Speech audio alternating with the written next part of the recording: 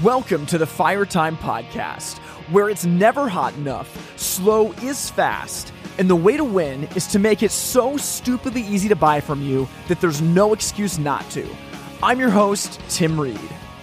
And once again, I'm so excited to be here today. Welcome to the final episode of Season 6 of the Fire Time Podcast. And man, this is a huge deal. I can't believe that we're here. Every year that I do this podcast, I look back on it and just think about what's the ground that we covered and where do we want to go in the future. And to me, it's amazing. I mean, this is the 97th episode of the Fire Time Podcast. And as I sit here looking at it, this podcast has literally changed my life, and getting to meet and speak with you who listen to it and travel is incredible. And I never would have imagined, when we hit that publish button for season 1 going on 3 years ago now, that life would change so much, but it's been incredible. And I think what it has done for me is this podcast has, number one, made me rethink why I do things more than I ever imagined. And number two, it's showed me the value of community in ways that I would not have expected. And for a number of you, as you listen to this and as you talk to other people who listen to it, I believe that the people listening to this are the future leaders of the fireplace industry.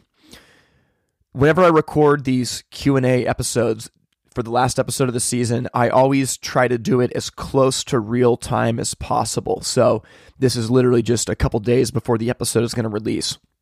And I just finished up a huge stretch of travel where I went out to the East Coast. I spent some time down in Kentucky and then some time in the Midwest. And in doing this, like every stop of the way, there were people who'd been listening to the podcast, and a lot of them were in positions where their boss wasn't taking them as seriously as they should have. They were working in a company that had always been doing it the same way for a long time. And they felt like, when am I going to get my chance? Like, I've got so many ideas. And my answer is just, hey, bide your time. There's a shelf life on the old way of doing things. There really is. And that's not to discount and say that the old way of doing things is horrible, but it's to say that life is changing. And I believe it's actually the people who are listening to this podcast that I talk to that are the movers and shakers of the industry, that are the ones that are going to take this thing forward. And it's really cool to see. So as we get going here with the Q&A episode, and I dive into all the questions that have been asked, I just want you to know that wherever you are listening to this, if you feel stuck, if you feel like I'm not breaking through, there's too much against me in this current system of business. I mean, I want you to know that your time will come, and the longer that you have to stay in the dip, as Seth Godin calls it, the better you're actually going to be for it. Seth Godin says that anything you embark on that's meaningful has a dip to it, and in the dip, it is hard. And you are slogging your way through it.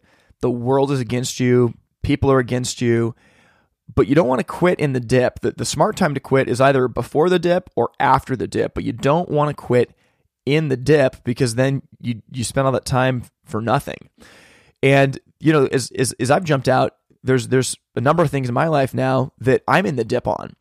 And it can be hard to continue to push. But the thing to remember is that the longer that you are in the dip, the more meaningful the work is most likely, and honestly, the better you're going to be on the other side. So with all of that said, we've got a number of questions that I want to get to, and these are amazing questions that I think are very, very relevant right now. I hope you get a ton of value out of it. Without further ado, here are the questions that I'll be answering.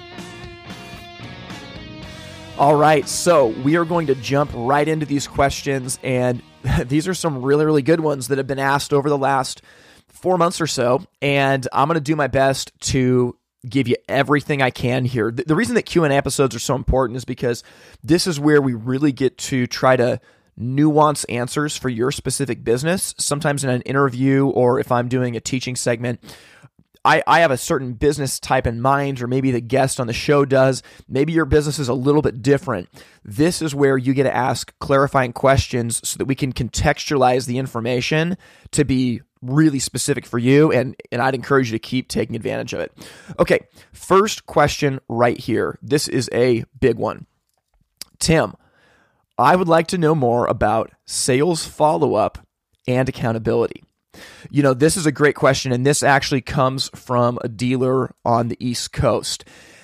And when he reached out to me, it was in response to some of the stuff we've been talking about on the podcast. And the idea was that, number one, like most companies have a really hard time following up with customers.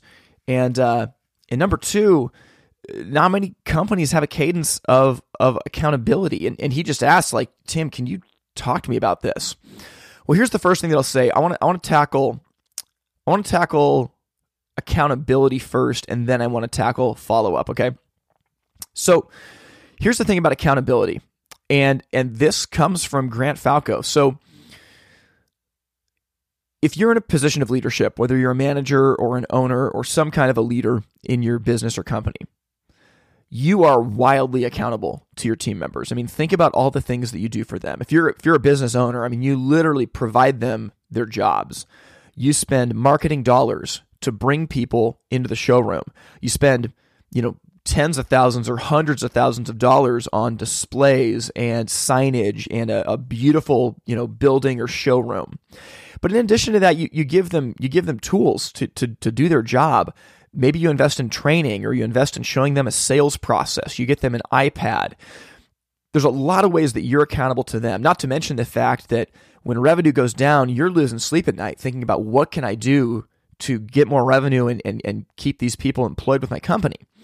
So, and even if you're not an owner, as a manager, you are accountable to your team. You're helping them solve their problems. They're coming to you with issues. I was talking about this with Grant one time, and Grant said to me, Tim, you're incredibly accountable to your team, but how are they accountable to you? And at the time, a number of years ago, I didn't have an answer. And I realized, like, they're actually not accountable to me. I'm giving them all these things, and they're not accountable. We have metrics, but they don't actually have to give a report on their performance or anything like that. And for me, it really challenged me. So the first thing I'm going to ask you before I jump into some ideas is, I'm going to ask you, if you're a sales manager or a owner of a company, or you run a division, if you're a leader in any way, I'm going to guess that you're wildly accountable to your team. How are they accountable to you? If they're not accountable to you, that's actually that's not a symbiotic relationship. That's them taking advantage of you. So we're going to get to follow up in a second, because this question's about follow up and accountability. And it's from the sales end. So I'm going to talk about sales, but you can apply this to a lot of different things. When it comes to sales, salespeople need to be accountable for their performance. And I'll give you an example of this. So right now, this has nothing to do with running a hearth business, but right now, as I'm building out Wi-Fi, we're in the middle of launching some amazing features that are going to go live in mid-August. And right now, I'm staring at a whiteboard that's got a list of tasks, and there are a lot of them, like probably 50 tasks, and they're broken up by 4 team members that need to knock them out. And what we have done is we are putting dates next to every task. And for me, looking at the dates and seeing everybody else holds me accountable, because I realize this is bigger than just me. And if I don't get this stuff done, I'm actually letting down these other people who are doing the work. And that accountability actually inspires me to do work for the team. The same thing is true with your salespeople. So here's what I would recommend to start with. If you have any kind of people that are in sales underneath you, I would advise that you require a weekly report. And my advice would be that you require this on the last day of the week that they come in. So maybe it's on Friday, or maybe it's on Saturday, whatever their last day of the week is. And this weekly report needs to have a few simple things on it. Number one, they need to tell you how many hours of follow-up time they spent the week before. We'll get to follow up in a second, but you should actually be assigning your team members certain hours of follow-up time. A great place to start is 2 hours a week, and you help carve it out for them. So like Mondays from 1 to 2 and Wednesdays from 3 to 4, they're off the showroom floor and they're working on nothing but follow-up, okay? So in this report, number 1, they need to tell you how much of their follow-up time they completed. Number 2, they need to talk to you about where their numbers are at. So what's their sales goal for the month? What's their progress towards it? Where do they think the month is going to end? Number 3, they need to tell you their goal for the upcoming week. And number 4, they need to report how they did on their goal the previous week. So I actually do some work right now for some companies managing their sales teams. I live in Portland, Oregon, but I manage a sales team in Kentucky, and then another a little bit further down the East Coast. And I do this temporarily. When businesses come to me, I help them build this framework out for a few months and then hand it back to the business owner. And when people come to me and they're like, so you could do this like from Portland, Oregon? It's like, yep. And it's through accountability. And I'm going to give you an example. I'm going to talk to you about my friend Quinn. So Quinn is an up and coming salesperson he's doing an incredible job. And a number of months ago, his team, they didn't, they were a good team, but like they didn't have accountability. And as they've started to work on their performance by sending me, weekly reports, and he literally this last week in his report, his goal for the upcoming week is that he would spend 2 hours working on ideas of how to overcome objections. And I'm like, my gosh, like that's amazing.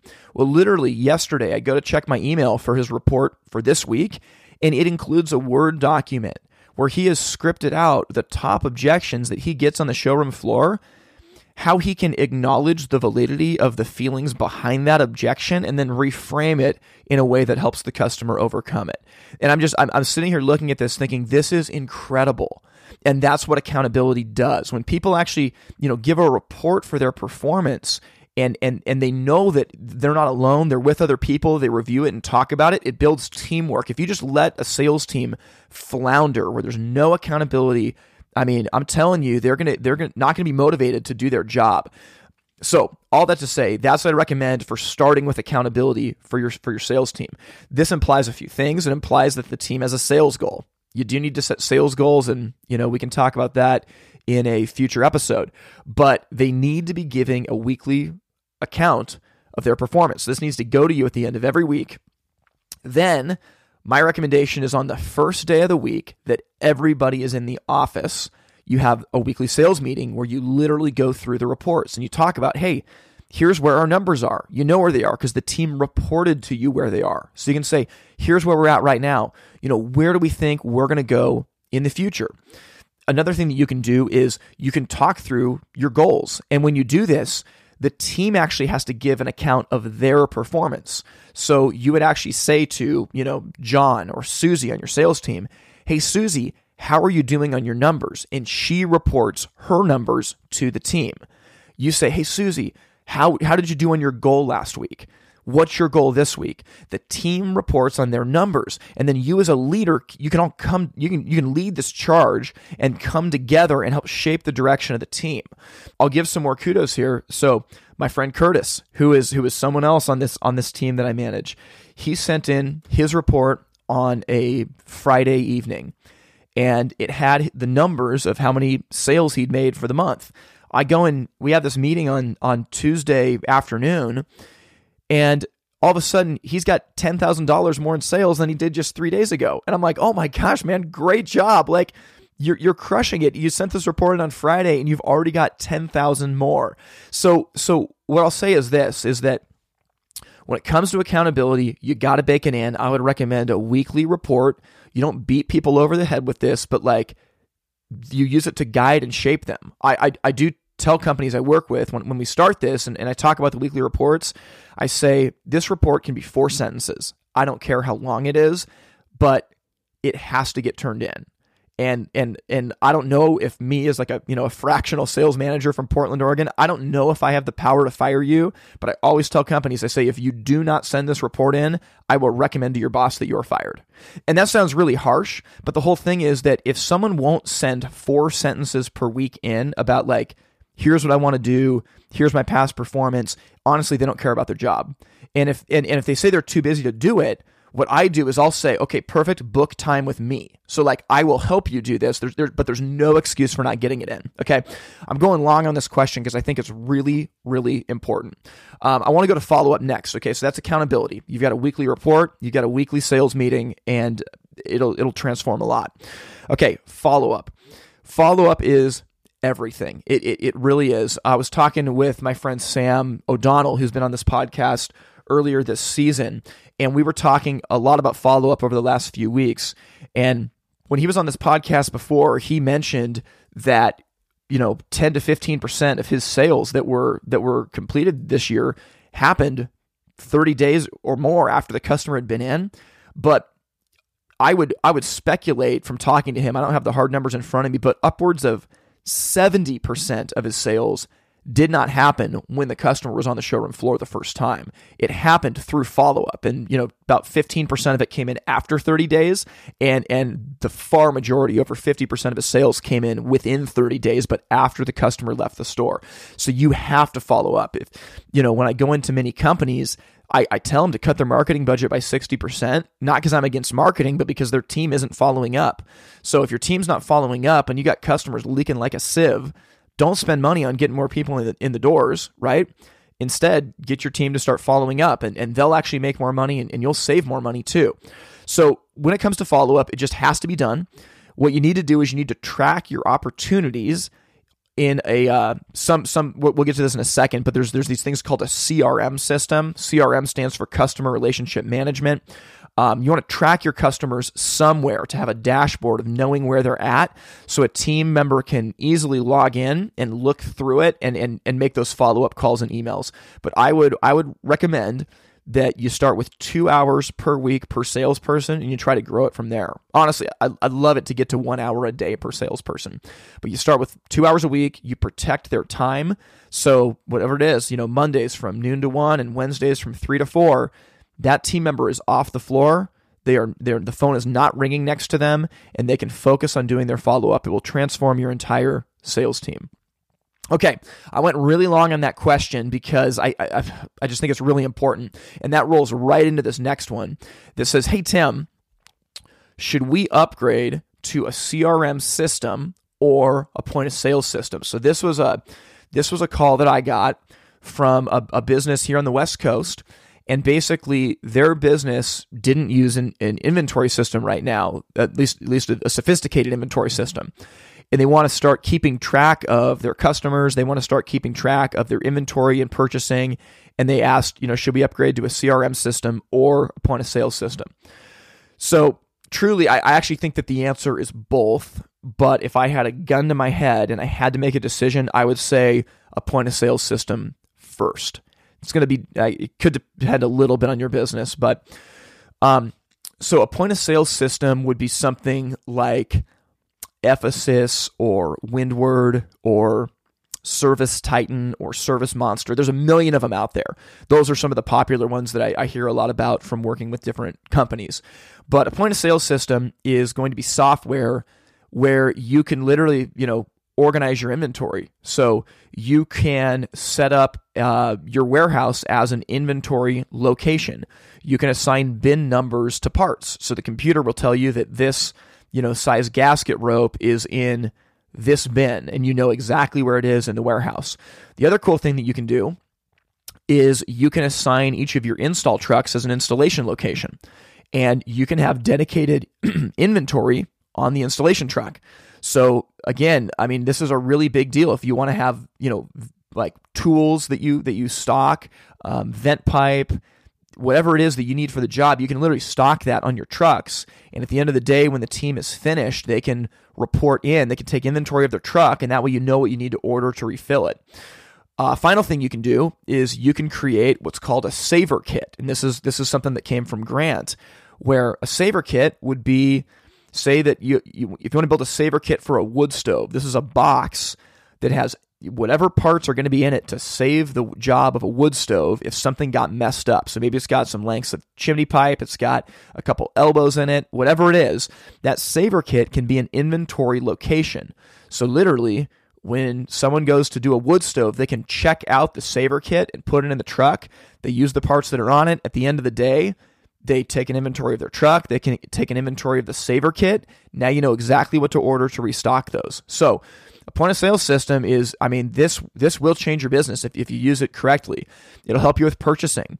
You'll be able to set minimum and maximum quantities for the different things you want to stock. So it'll tell you when you need to order. It can help you automatically cut POs for your vendors. This is something that's a really big deal. You can also do, dispatching and scheduling with it. I know, Ryan Blake, who's been on this podcast, uses Service Titan, and she really likes it as a dispatching tool. There's a lot of different things that you can use this for, and it's very, very important. So I would say, my gut, if I didn't know anything else about your business, I would tell you they're both really important and you should do both. But if I had to pick one, point of sale system will change the way that you run your business, and it can definitely keep things really organized. Okay, sorry, I'm taking a sip of coffee here. It's early in the morning as I'm recording this. I want to talk about a CRM system though. So this person says, should we upgrade to a CRM system or a point of sale system? A point of sale system is really going to help you with the back end of your business. The back end being your purchasing, your inventory, your warehouse, your installation, scheduling. A CRM system, I believe, will mostly help you on the front end. Now, CRM stands for Customer Relationship Management. And if that's a new acronym, think about it as a Rolodex, right? 20 years ago, before we were using computers for everything, or maybe 30 years ago, you'd have a Rolodex for your customers, A, B, C, D, and you'd put your customer in, and maybe you'd even color code it based on where in the sales funnel you were, where the yellow meant you'd been out to their house, and green meant you'd taken a deposit, blue meant you scheduled an install. That's all the CRM is, but digital. It's a dashboard to understand where your customers are at in the process. So, my advice when it comes to a CRM is that you absolutely get one. There are all kinds of CRMs that are out there. The most popular one in the world is called Salesforce, and Salesforce is very, very, very powerful. There's one called HubSpot. There's one called Insightly. And, if you're interested, I've got one that is called Wi-Fire, and Wi-Fire is specifically built for the hearth industry to help businesses. Now, just talking about CRMs in general, Wi-Fire aside, the reason that I built the Wi-Fire CRM is I spent some time looking at Salesforce and Insightly and some of these other CRMs, and they were incredible systems that were very, very complex. The problem for me was that in order for us to adapt to a CRM system, we would literally have to bulldoze everything we did. Like our point of sale system would go away. The way that we did our scheduling would go away, and everything would have to be rebuilt around the CRM. And the business was not in a place to overhaul literally everything that we did. And because our point of sale system worked great, our scheduling system worked great, we weren't able to do that. And so for that reason, I'm like, well, they're good systems, but the complexity of getting this started it's incredible. So then I set out to build Wi-Fire. Wi-Fire CRM is unbelievably simple. It gives you a really simple dashboard to understand exactly where in the sales funnel each of your customers are at. It has email marketing tied into it. So if you change, the sales stage of the job from one to another, you can actually automatically have follow-up emails go out based on that stage of the sales journey. And it gives you really simple metrics across the top of how many dollars do I have in my backlog right now as a company? So a backlog is when you've taken a deposit for a product, but you haven't installed it yet, that's in your backlog. So that's your predictive revenue of, if I've got $200,000 in the backlog, that means that over the next month as we install it, I can expect that revenue to come in. So we give you simple metrics like that, like what's your close rate on jobs, how many follow-ups has your team made in the last 30 days, and then we break it down by salesperson too. So all that to say, every company needs a CRM, or as I'd call it, a customer dashboard. Every company needs this. I will caution you that as you go to look at point of sale systems, most of the companies that I listed earlier, they will tell you, well, we have a CRM that is built into our point of sale system. Unfortunately, as I've looked at these, that CRM system is severely lacking. It's not intuitive, it's not visually appealing, and it's extremely cumbersome to use. So my advice is that you use a point of sale system for your back end, and you use a separate CRM for your front end. So I hope that helps you out. I think that that's an incredible question. My answer is both, but if I had to choose, I would say a point of sale system first. Okay. Next question. I got to start going faster on these. Next question is, how do I start growing accountability for my installers? This is a great question. The way that you start growing accountability is very similar to my answer for salespeople. Is that they have to start reporting on their performance, which means you need to start measuring their performance. So to grow accountability for installers, you have to have regular meetings, and you should probably be having a daily stand-up meeting for 15 minutes before they go out to the job in the morning. And, you probably need to have a once-a-week team meeting where you review performance and you talk about, the things that need to be done. In order to do this, my suggestion would be you start measuring a couple basic metrics. The first one would be how many jobs were completed as planned the past week, and how many jobs that you expected to complete didn't get finished. You should look at that number. And frankly, you need to be shooting for 90%. 9 times out of 10, you go out there to finish that job and it gets finished. A lot of the time when I go into businesses, once they start measuring this, honestly, they're at 30 to 40% as far as actually completing the job the way it was supposed to, because the notes weren't right or the vent kit was wrong or something changed. So you got to measure that. And you got to talk about it as a group. Make the installers report on it. Hey, crew number 1, last week you went out to 11 jobs and only 4 of them were finished the way that they should have been. Can you talk about that, right? Measure that. Make them report on it. The second thing that you want to measure is time spent on the job. So if you budgeted 6 hours for the install and they spent 4 hours on it, incredible. Man, how were you so efficient on that? If they spent 8 hours on it, you got to talk about that. Those two metrics in and of themselves, they will change your installation department. But that's how you do it. Regular meetings and have them report on their performance that you measure. There's a lot of other factors that you can measure, but those two at the beginning, man, those are heavy hitters. We'll get back to our question and answer episode in just 1 second. Hey, I have got a huge announcement to make, gigantic, and it's this. So Grant and I have been traveling around on blitz trips for the last couple of years to go in and work with businesses on their systems and processes, on sales, warehouse, installation, to help businesses run better and be more profitable. And we had this idea about 9 months ago, and it's just coming to fruition now, where we're taking all of the ideas and content that we have learned through traveling across the country, and we are putting together a Fire Time workshop. Now, this is a big deal. We are going to offer 2 of them in 2022. So you're getting almost 1 year notice, because this is going to be a 3-day workshop. We're going to offer one on the West Coast, one on the East Coast. And I'm telling you, it's going to be incredible. When you come into this workshop, we are going to take you through 7 different modules that start from your own personal development and growth, to sales, to installation, to warehouse, to purchasing, to scheduling. We're going to take you all the way through running your business. And by the end of it, you are going to have a weekly report that your entire team helps you make, that is a dashboard for the way to run your company, that I'm telling you, as you get this thing in place, you will be able to run your company from Hawaii if you go on vacation. And the reason I can say that is I've seen Grant Falco do it. This doesn't mean you're an absentee owner, but it means that you have the tools to set your team up to succeed. Now, these workshops are going to be exclusive. There's a limited number of dealers that are going to be able to come to each one.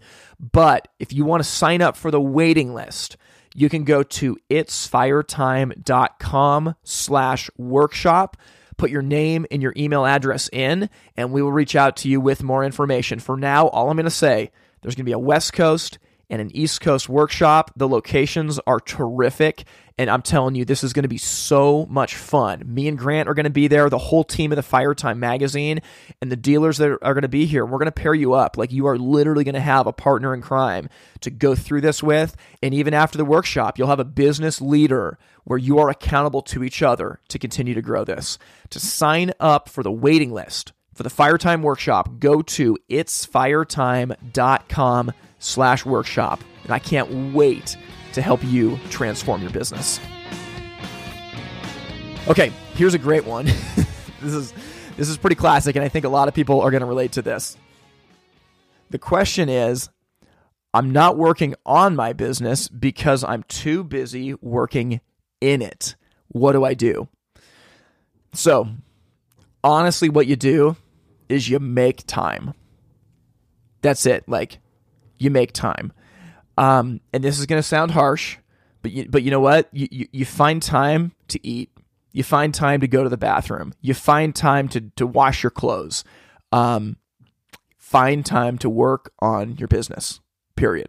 Now, this doesn't mean that you spend 60% of your time working on your business, but I'm telling you that, like, if you start with 2 hours a week for a year, you'll change your business. It doesn't take a lot.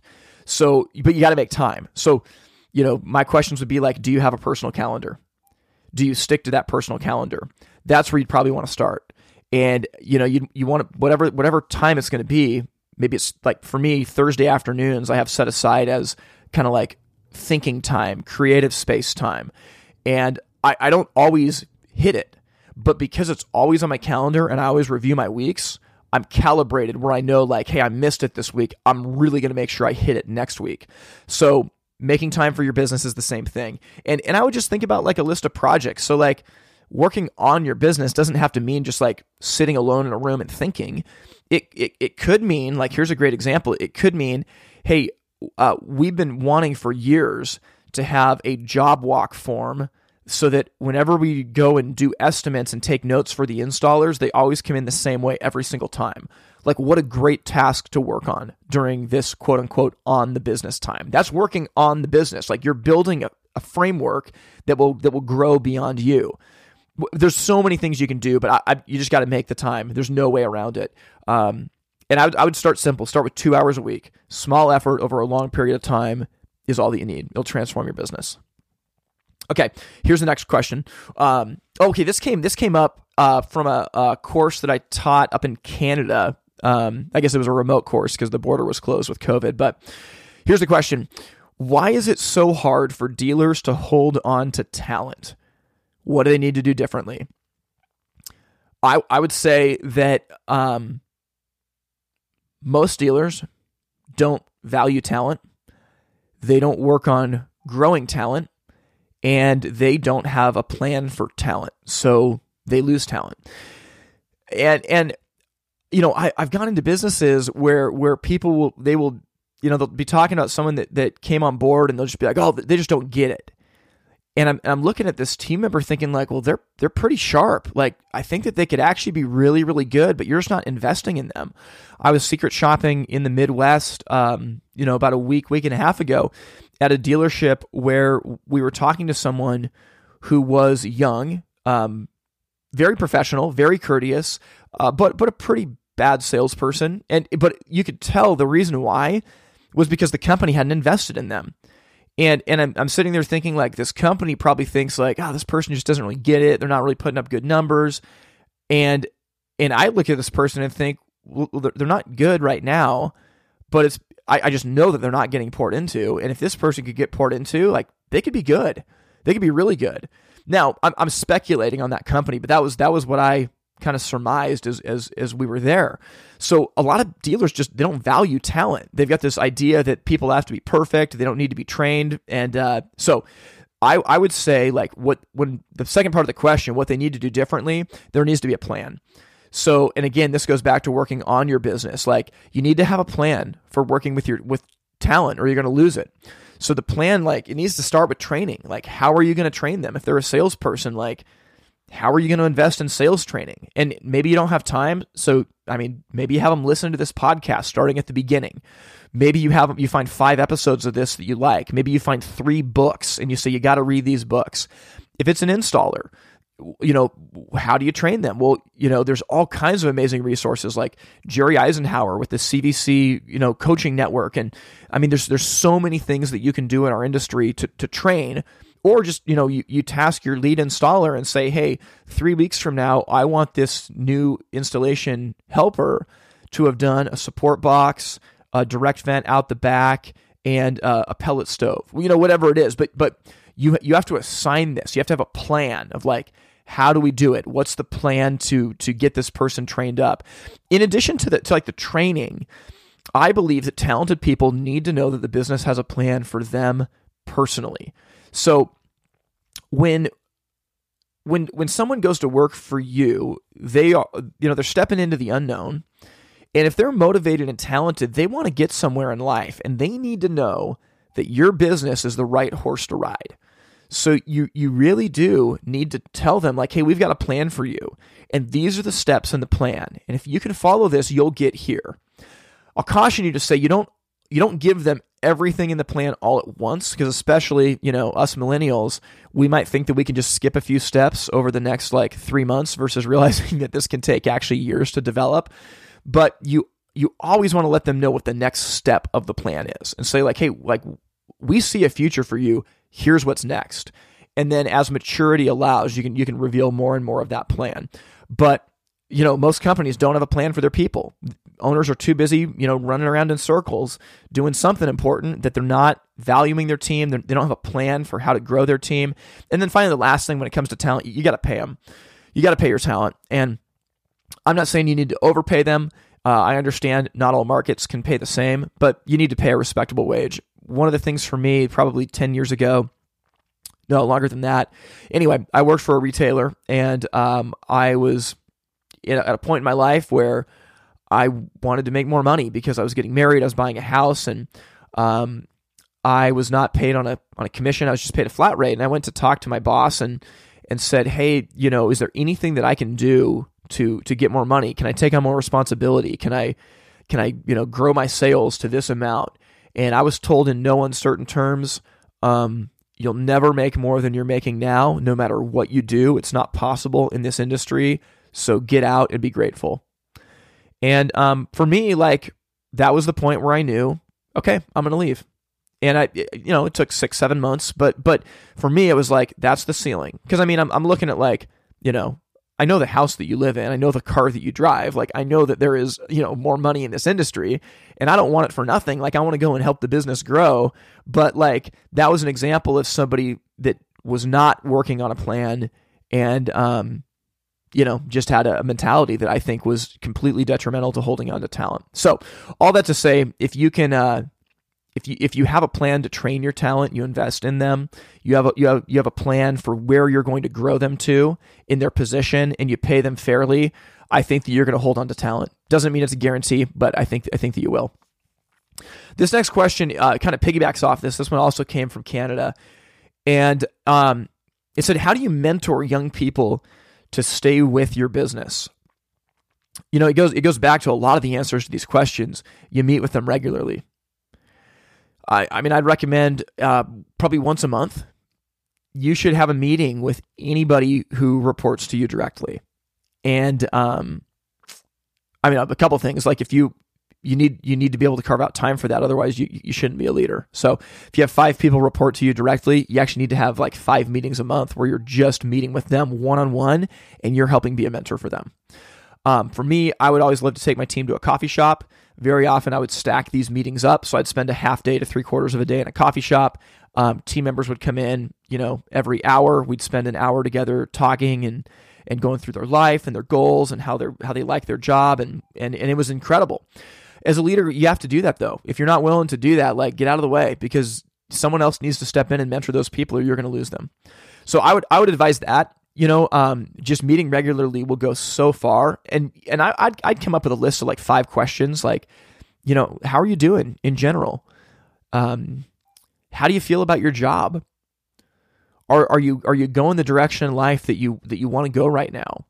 How can I help you overcome any obstacles that are in front of you. What can I be doing better as a leader? Like if you just ask those 5 questions every single month, you're going to get some great answers. And I've talked about this before on the podcast, but I've had team members that I've lost.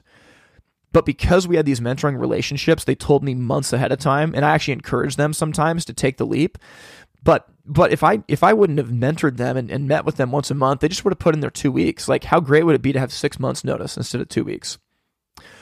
I think that's the answer. Meet regularly. You got to make time for that. And if you have too many people reporting to you that you can't do it, then you need to have less people reporting to you. Okay, we got a couple more questions, and then we'll wrap this up. Okay, this question has actually come up a lot, but it has to do with the supply chain, and it's asking, what do I think is going to happen for the rest of the season? I mean, if you're listening to this in real time, my goodness, the demand is out of this world, and the supply is really bad. Okay, here's what I think is going to happen, and I would love to be wrong. So I'm recording this in June right now of 2021. Supply has been horrible. We've had some manufacturers that have literally been back ordered for 6 months. I've heard of some manufacturers throwing retroactive price increases on their products, which is it's like the dumbest way to do business I've ever heard of. Other manufacturers are pulling multiple price increases with 24 hours notice. The situation is really difficult. I'm not saying it's easy for anybody, but it is a tough slog right now. And I believe that right now is the best supply that we are going to get in the next 8 months. I think everything that we've experienced for the last 6 months will continue and get worse.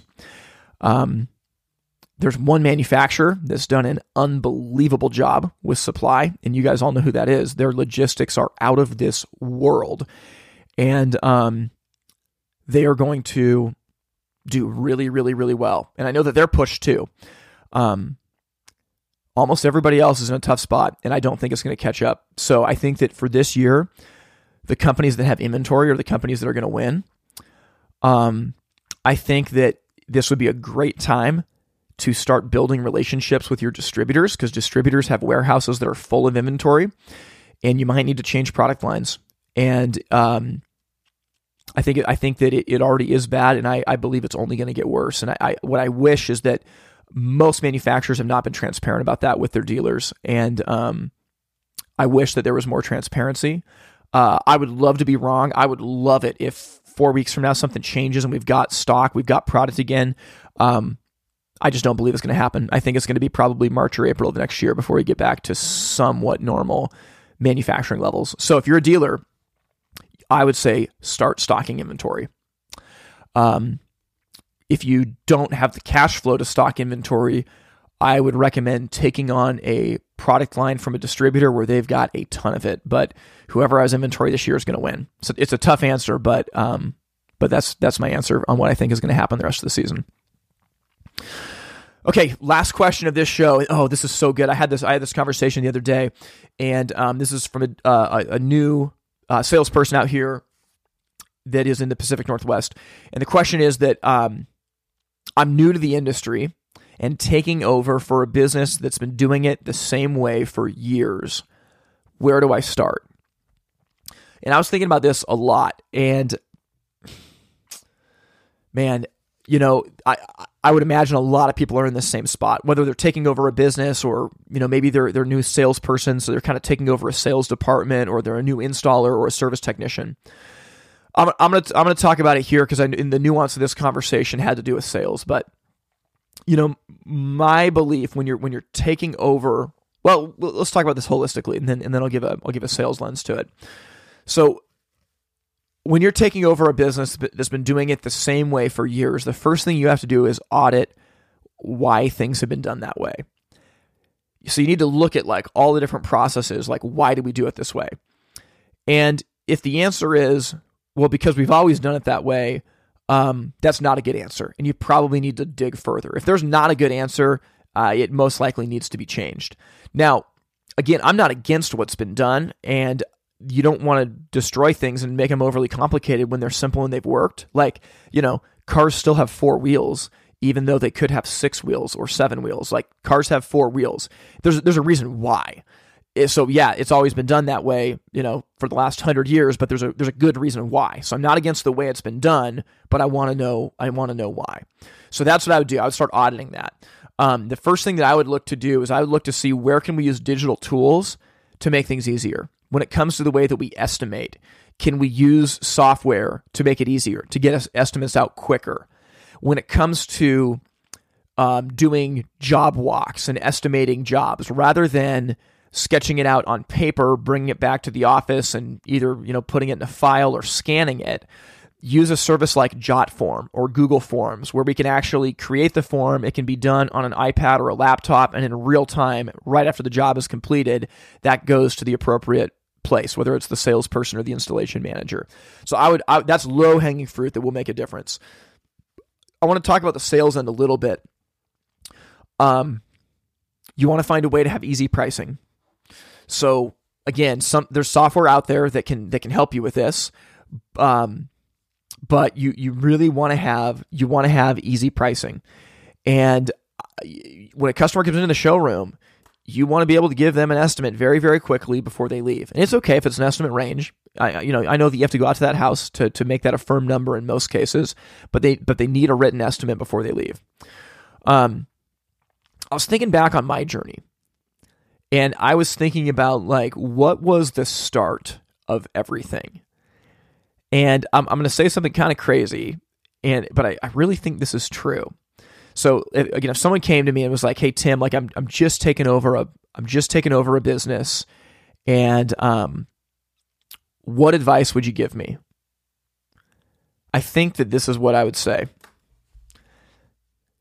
If you can measure your door swings and give true retail customers an estimate 80% of the time, you'll figure everything else out. And I think that's because that was it for me. So honestly, everything started for me with tracking door swings. This is probably going back 7-8 years now, maybe 7 years ago. Everything started with tracking door swings. And we did this by hand. I get that there's digital counter systems, but I don't want them. I want it by hand because I want more information. So we would track a few simple categories. One, when someone came in, we'd track what type of customer they were: retail, a builder client, a designer. We'd categorize what type of customer they were. Then we'd categorize what brought them in. Google, they saw a Facebook ad, TV, radio, referral, sale, whatever it is, you categorize why they're in. Then you've got a list of any of the reasons, any of the products that they could be looking at: gas insert, wood fireplace, will call pickup, vent pipe, mantle. And you check the box of what they looked at. And then finally, you have a column that checks whether you wrote them up an estimate or scheduled an in-home visit. That literally, that changed everything. And with this, there's a factor of human error, no question. So I would look at this and think we might miss 10 to 15% of our customers. But man, I'll take 85% accuracy on that all day long because I know what we're quoting. I know what people are looking at. I know our estimate percentage. Now I can look at this and literally when we started doing this, if you would have asked me before, I would have said we probably write estimates up 70, 80% of the time with our true retail customers. I mean, we were at 17%. It was laughable that 8.5 out of 10 people coming into the store looking for a fireplace or an insert or a stove walked out without an estimate. And listening to this, you might think oh my gosh, Tim, that's horrible. Your business might do the same thing. In the last couple of years, I don't know the exact number. I've probably secret shopped, I'm guessing 30 different hearth businesses, somewhere in there, 20 to 30. And I've literally, in the last 2 years, I don't think I've ever been written up an estimate and not even offered. And that's crazy. That's actually totally crazy. So if you start measuring it, I would actually guess that your number is probably going to be about where mine was. It's probably about 20%. Once you start measuring it, now you can do something about it. Now you might say well, Tim, not every customer needs a fireplace. Some people, are doing a will call pickup or need vent pipe or whatever. Totally. And that's why the metric is your true retail customers. So, we would categorize a true retail customer as someone who is looking at a product that was, more than $1,000 that needed a salesperson's help. So we wouldn't include like the people looking at will calls or the people looking at vent pipe, but the people looking at stoves, fireplaces, zero clearance units, whatever it is. We want to write up an estimate before they leave the showroom for 80% of those people. If you start tracking your door swings and you push for an 80% estimate rate of your true retail customers, you'll figure everything else out. That will start you down a journey that I started 7 years ago, and I really believe you'll figure it out. That will get you to start asking the right questions, and you'll be able to take those same questions to other aspects of your business. Well, I hope you enjoyed that Q&A episode. Oh my gosh, I get so much life out of this because I just think it's incredible that there's so many people around the country that are asking questions and they're getting value out of this. And it is an honor for me to be able to give you my opinion. If you have follow-up questions on this, you're welcome to reach out. Next season, we are going to be doing another Q&A episode to finish that season up. And you can go to the website, itsfiretime.com/ask and get those questions in. Even if it's something that you want more clarity on from this episode, we would love to help you. Now, okay, I got to talk about this as we finish this episode up. So this is episode 97, which, it blows my mind. And I've got some special ideas for episode 100. Before the HPB Expo was canceled and gone to a virtual platform, I was so close to trying to time episode 100 to be at the trade show, and it just didn't work out. But next season, I want to talk to you about kind of the framework for it, and then what we're going to do. Well, I'll just say we're going to do something special for episode 100. So next season, season 7 of the podcast, we're going to do two things. Number one is we are going to be interviewing more contributors from the Firetime magazine. The second thing, though, is you heard it in the advertisement in the middle of this episode. Guys, we are launching Firetime workshops, and I'm just telling you that they are going to be a game changer. They are going to be a game changer. We're taking what me and Grant have done on our Blitz trips, and we are condensing it into a 3-day workshop that is really about, it's less than a third the cost, actually quite a bit less than a third the cost of a Blitz trip. And you can come in and we are going to give you everything that we have to change the way that you run your business, your sales team, your reporting. I mean, we cannot wait. And this has been built through us going out to all these different businesses. We've taken all this content, we're putting it together for you.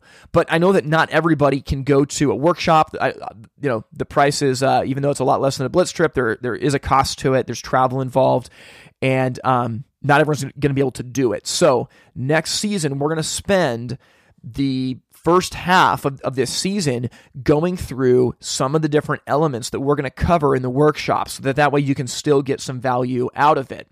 But we'll take a special break for episode 100. And I actually think I'm going to tell some stories about some of the experiences I've had since starting the podcast. And I think that you're going to think that they're pretty funny, and I hope that you get some value out of it too, because I talked at the beginning of this episode about the dip, and truly, I would say that I have been going through the dip on the podcast for the last 3 years, and I actually still believe that I'm still in it. There's been a lot of punches to the face. There's been a lot of no's. There's been a few yeses, which have been incredible, but I have some funny stories about the dip that I think will, I think that they're going to be relatable, and hopefully, you'll get some value to just understand the persistence that's required sometimes, and just the ridiculous things that you have to go through. So next season, we cannot wait. We're gonna take a break for a few months. As always with our podcast episodes, next season will start the Tuesday after Labor Day. So in the meantime, my encouragement to you would be to go back and have your sales team and your installation team listen to strategic episodes of this podcast to be able to brush up and get ready for season 7. Now, if this podcast has been a blessing for you and you want to support it financially, you can do that by going to the website, patreon.com/itsfiretime. That's patreon.com/itsfiretime. we don't take your contributions lightly. I mean, we have some people that give as little as $5 a month, some people that give more. And honestly, like, it's all incredible. I mean, if you get value out of this and you want to, take me out for a virtual cup of coffee and give $5 a month, it literally means the world, because we have a very small budget, but that budget does allow us to outsource a lot of the administrative duties of this podcast so that, we can continue to give you the highest level of content possible. We made a major upgrade to our equipment this last season to try to make it sound better, to try to just make it a better listening experience for you. And the only reason we can do that is because of the monthly support that we get. So thank you. It means a lot. And we know that not everybody can contribute. If you're in a spot financially where you can't, man, listen to this. Like, it's always going to be free. But if you know someone that's contributing, like, thank them for it. It really means a lot.